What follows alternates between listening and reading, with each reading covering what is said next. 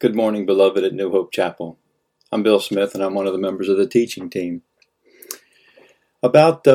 Just over 37 years ago, I set off to my first assignment as an officer in the United States Air Force, and I arrived at my duty station in Las Vegas, Nevada, at Nellis Air Force Base, home of the fighter pilot, as they say.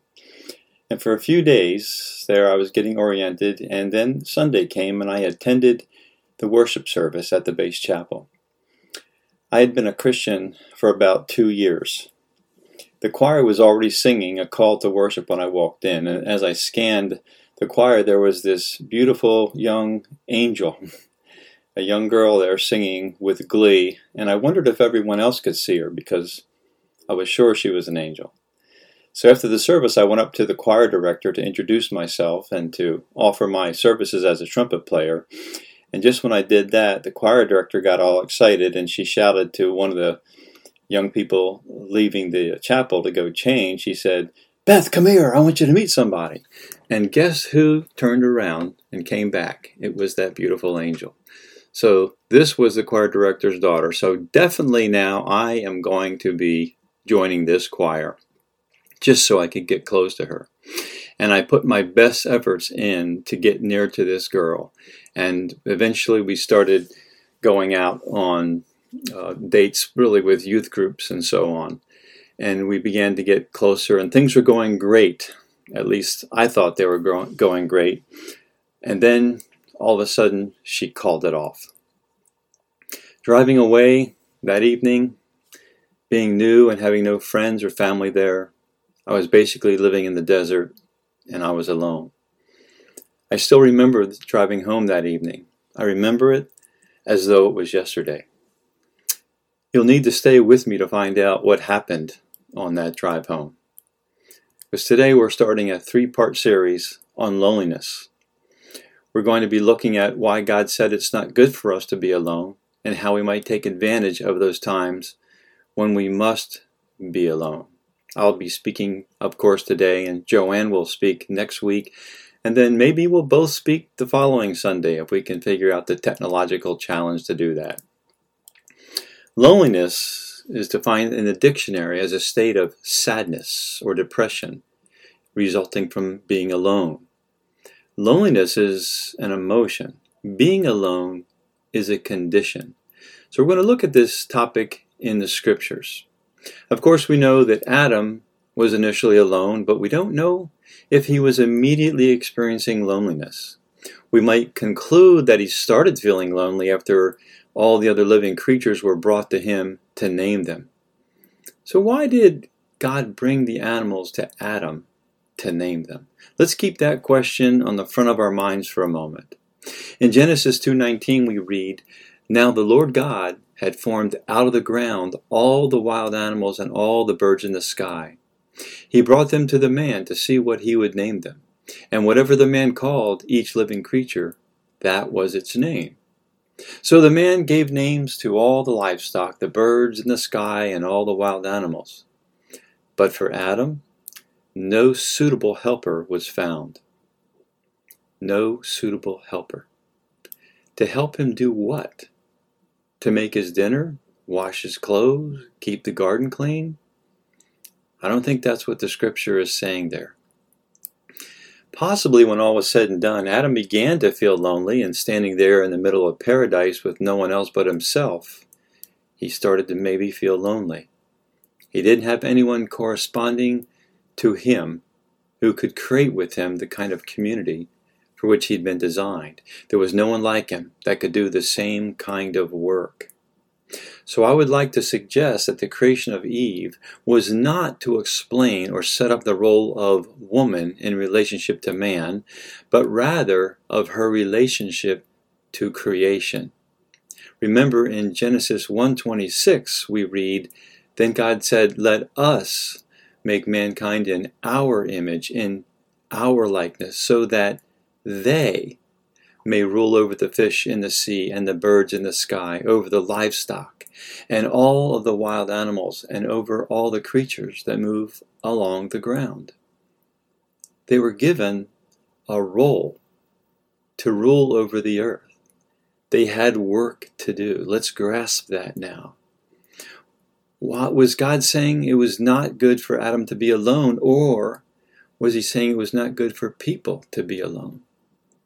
The traditional view is that this section explains why women were created, to support and comfort men. I don't think that's what that's saying. In fact, I think there's another, even more important, why God said it was not good. We could ask, wasn't God's presence good enough? Or does this verse point to an essential aspect of how and why man was created? So a key insight here is God was talking to someone else when he said, let us make man in our image, in our likeness. So prior to creating mankind, God was not alone. And we see this claim in the words of Jesus when he said, very truly I tell you, before Abraham was born, I am. This statement very much irritated the Jews, who then picked up stones to kill him. From their perspective, he was committing blasphemy, equating to have existed before creation and therefore claiming to be God. We can read in many other places the claim Jesus existed with the Father before creation. For example, in 1 Corinthians 8. Yet for us, there is but one God, the Father, from whom all things came, and for whom we live. But there is one Lord, Jesus Christ, through whom all things came, and through whom we live. Also in John, the 1st chapter, in the beginning was the Word, and the Word was with God, and the Word was God. He was in the beginning with God. Through him all things were made. Without him, nothing has been made that has been made. And also in Colossians 1:16, for in him all things were created, things in heaven and on earth, visible and invisible, whether thrones or powers or rulers or authorities, all things have been created through him and for him. Not only was Jesus with the Father before the creation of Adam, we have evidence a third person was also present, whom we call Holy Spirit. In Genesis 1, we read, in the beginning, God created the heavens and the earth. Now the earth was formless and empty, and darkness was over the surface of the deep, and the Spirit of God was hovering over the waters. In Proverbs 8, we read about wisdom, whom most biblical scholars equate to the Holy Spirit. And wisdom makes a claim to have been present at creation, and therefore existed before creation. Wisdom says, I was there when he set the heavens in place, when he marked out the horizon on the face of the deep, when he established the clouds above and fixed securely the fountains of the deep, when he gave the sea its boundaries so the waters would not overstep his command, and when he marked out the foundations of the earth.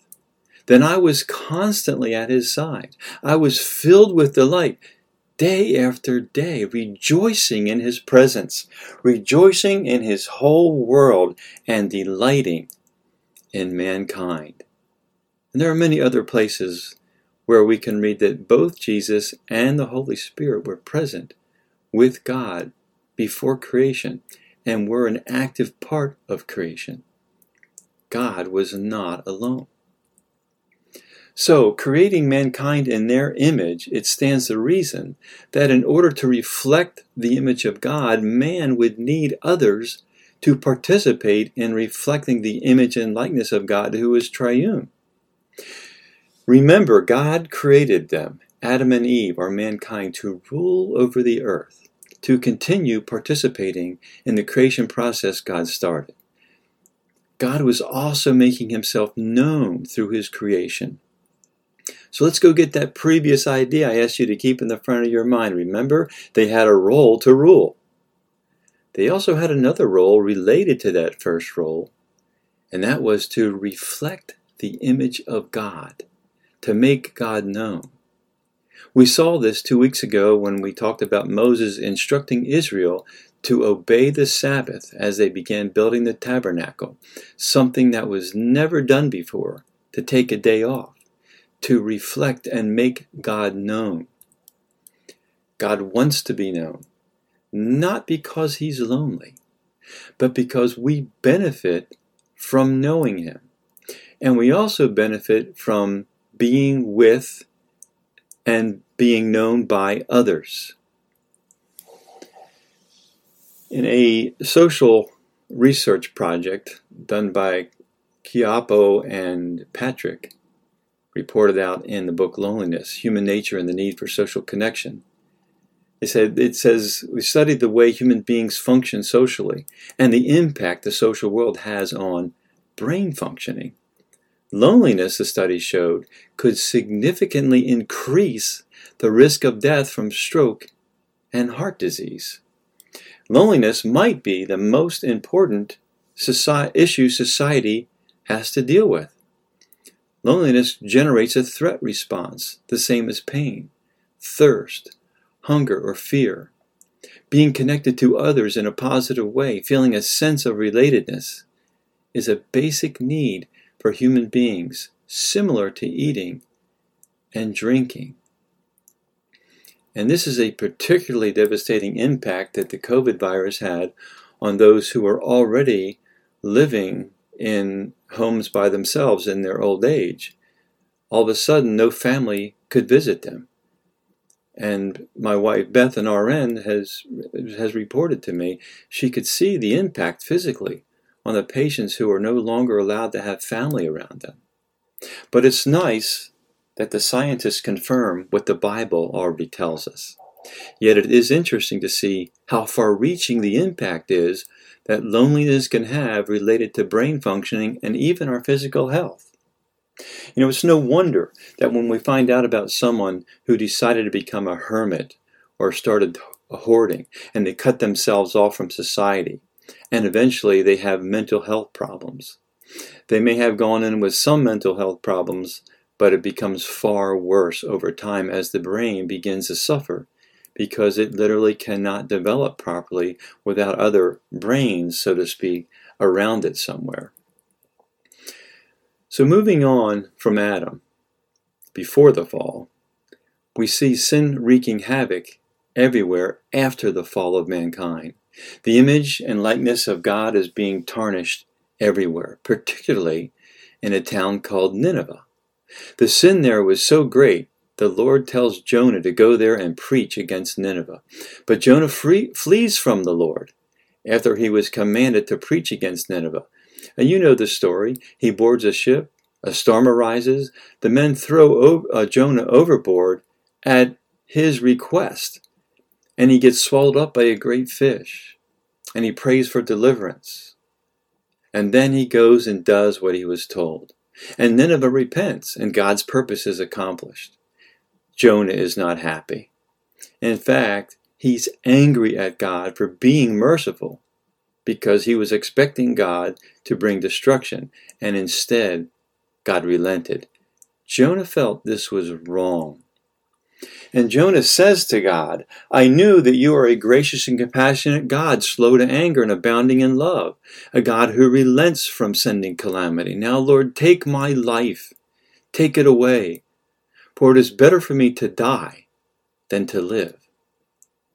And then Jonah chooses to be alone in his anger.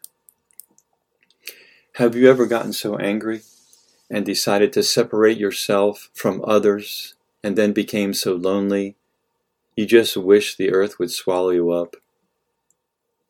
And then God comes to Jonah in his loneliness and patiently teaches Jonah not to be so angry and therefore so lonely.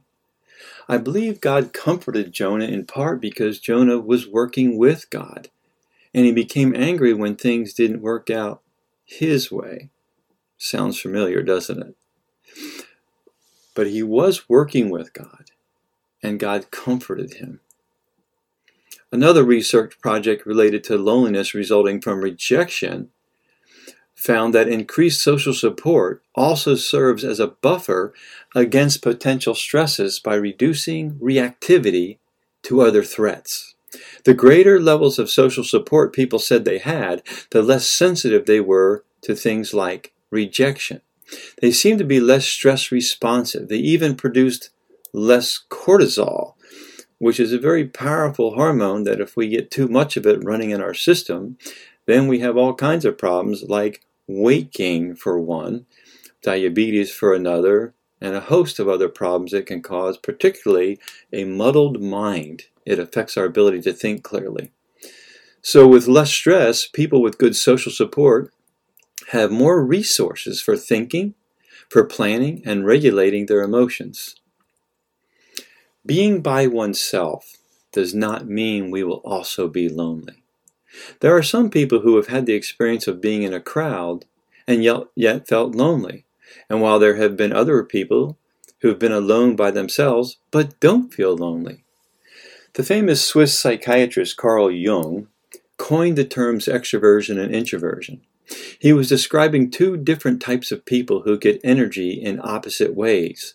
The extrovert person gets energy simply by being around other people, even if they don't interact with them. But when forced to be alone, they begin to lose their energy, and then loneliness can set in. The COVID quarantine has been particularly hard on the extroverted types. The introverted types, on the other hand, get energy when they're alone. However, if they're forced to be alone for too long, they too will feel a sense of loneliness because they become overflowing with energy with no place to go to release that energy with others. So it's a different sense of loneliness. You know, we have made living a complicated process in so many ways.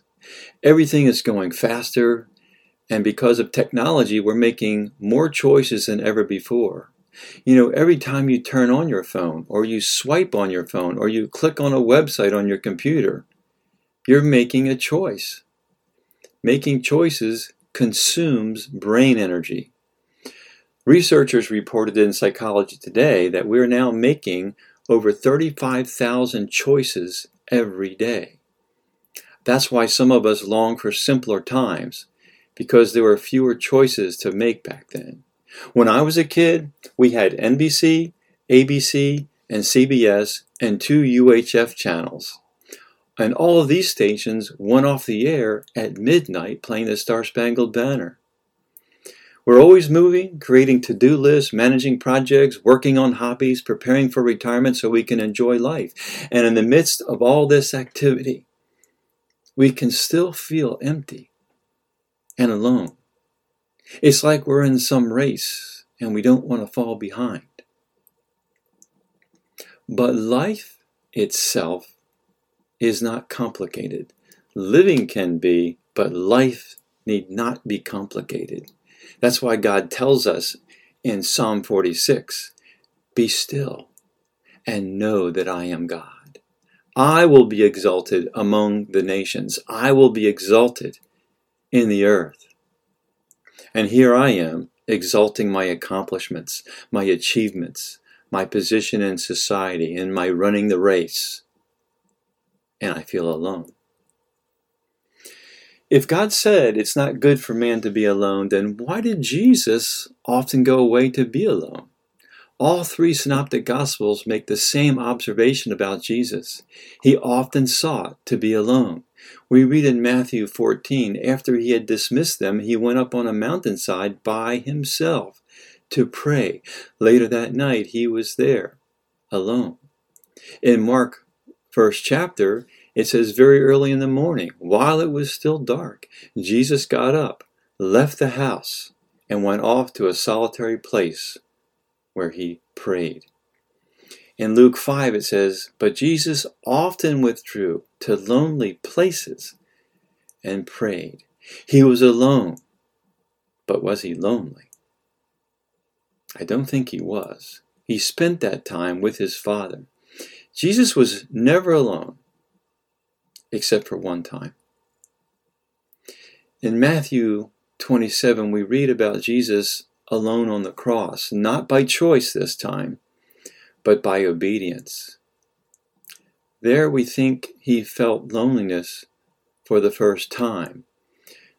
After about 3 p.m, Jesus cries out in a loud voice, "Eli, Eli, lama sabachthani," which means, my God, why have you forsaken me?" Well, God had to turn his face away from his Son. He couldn't look on the sin of the world. The Father's holiness could not allow that until the sin was dealt with. And Jesus did deal with it.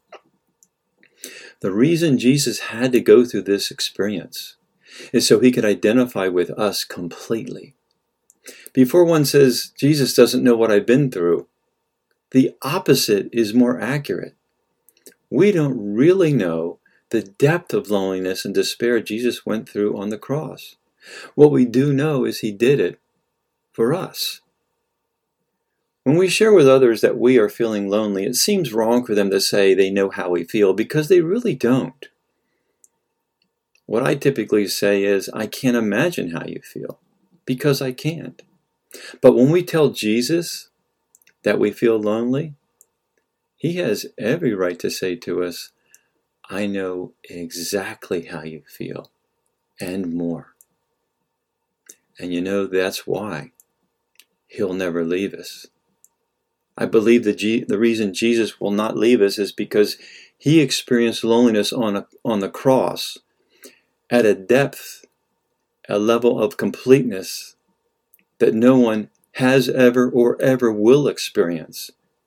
And he doesn't want us to have that experience. And that's why I believe he stays with us. So let's go back 38 years and go check in on this young man living in Las Vegas who's just been rejected by this beautiful angel, and he's driving home alone. And as I drove away from her house, I was in the pit of despair. And like Jonah, I just wanted to be swallowed up. However, that feeling didn't last too long. As I drove along, I looked over at the passenger seat where she would normally sit. And then I had this clear sense that Jesus was sitting there next to me. And I was no longer lonely. And from that point, I don't remember the rest of the drive home. It was like I wasn't driving on the road, I was driving on air. I felt loved and accepted and reassured that things would be okay. I felt known. And it was not that I would get this girl back. That wasn't the sense. It was that whether I got her back or not wouldn't matter, because I had Jesus. As you can probably guess, I was reunited with this girl about a week later, and we married about a year later. But that's not the point of this story. The point of the story is this: Jesus wanted me to know and acknowledge that he would always be with me the rest of my life. He is the only one who can truly comfort me and reassure me. He is first, and my wife is second. She knows this, and she's happy about it. And the same is true for her. Jesus is first in her life, and I am the second banana, and I'll take that position any day. You see, you don't even need to be married to be known. The opposite of loneliness is being known. God wants to be known, and that's why we want to be known. Jesus knows you, and he is with you. And perhaps this is the greatest of the miracles. With Jesus in your life, then you can reflect the image and likeness of God to those around you all by yourself. And when two or more of us are gathered together, well, we're multiplying the image of God. The last thing Jesus said on the cross was, "It is finished." The last thing he said before he ascended to heaven was, "I am with you always, to the very end of the age." For even when we are alone, we always have that option to seek comfort from Jesus. He's always right there with us, even now. If you don't believe me, just close your eyes and ask. Let us pray. Heavenly Father, Lord Jesus, we thank you that even though we can be alone, we also can be known, and that you will take away the loneliness simply with your presence. We thank you that you went through the experience for us, so that you could keep from us the devastating despair that we would experience if we were completely and truly alone and separated from you. I pray, Father, you would make us ever aware of how close you are, how deeply you abide within us and around us. Allow this to fill our hearts with joy, fill our hearts with love. For it's in Jesus' name we pray, and for his sake. Amen and amen. God bless you, beloved.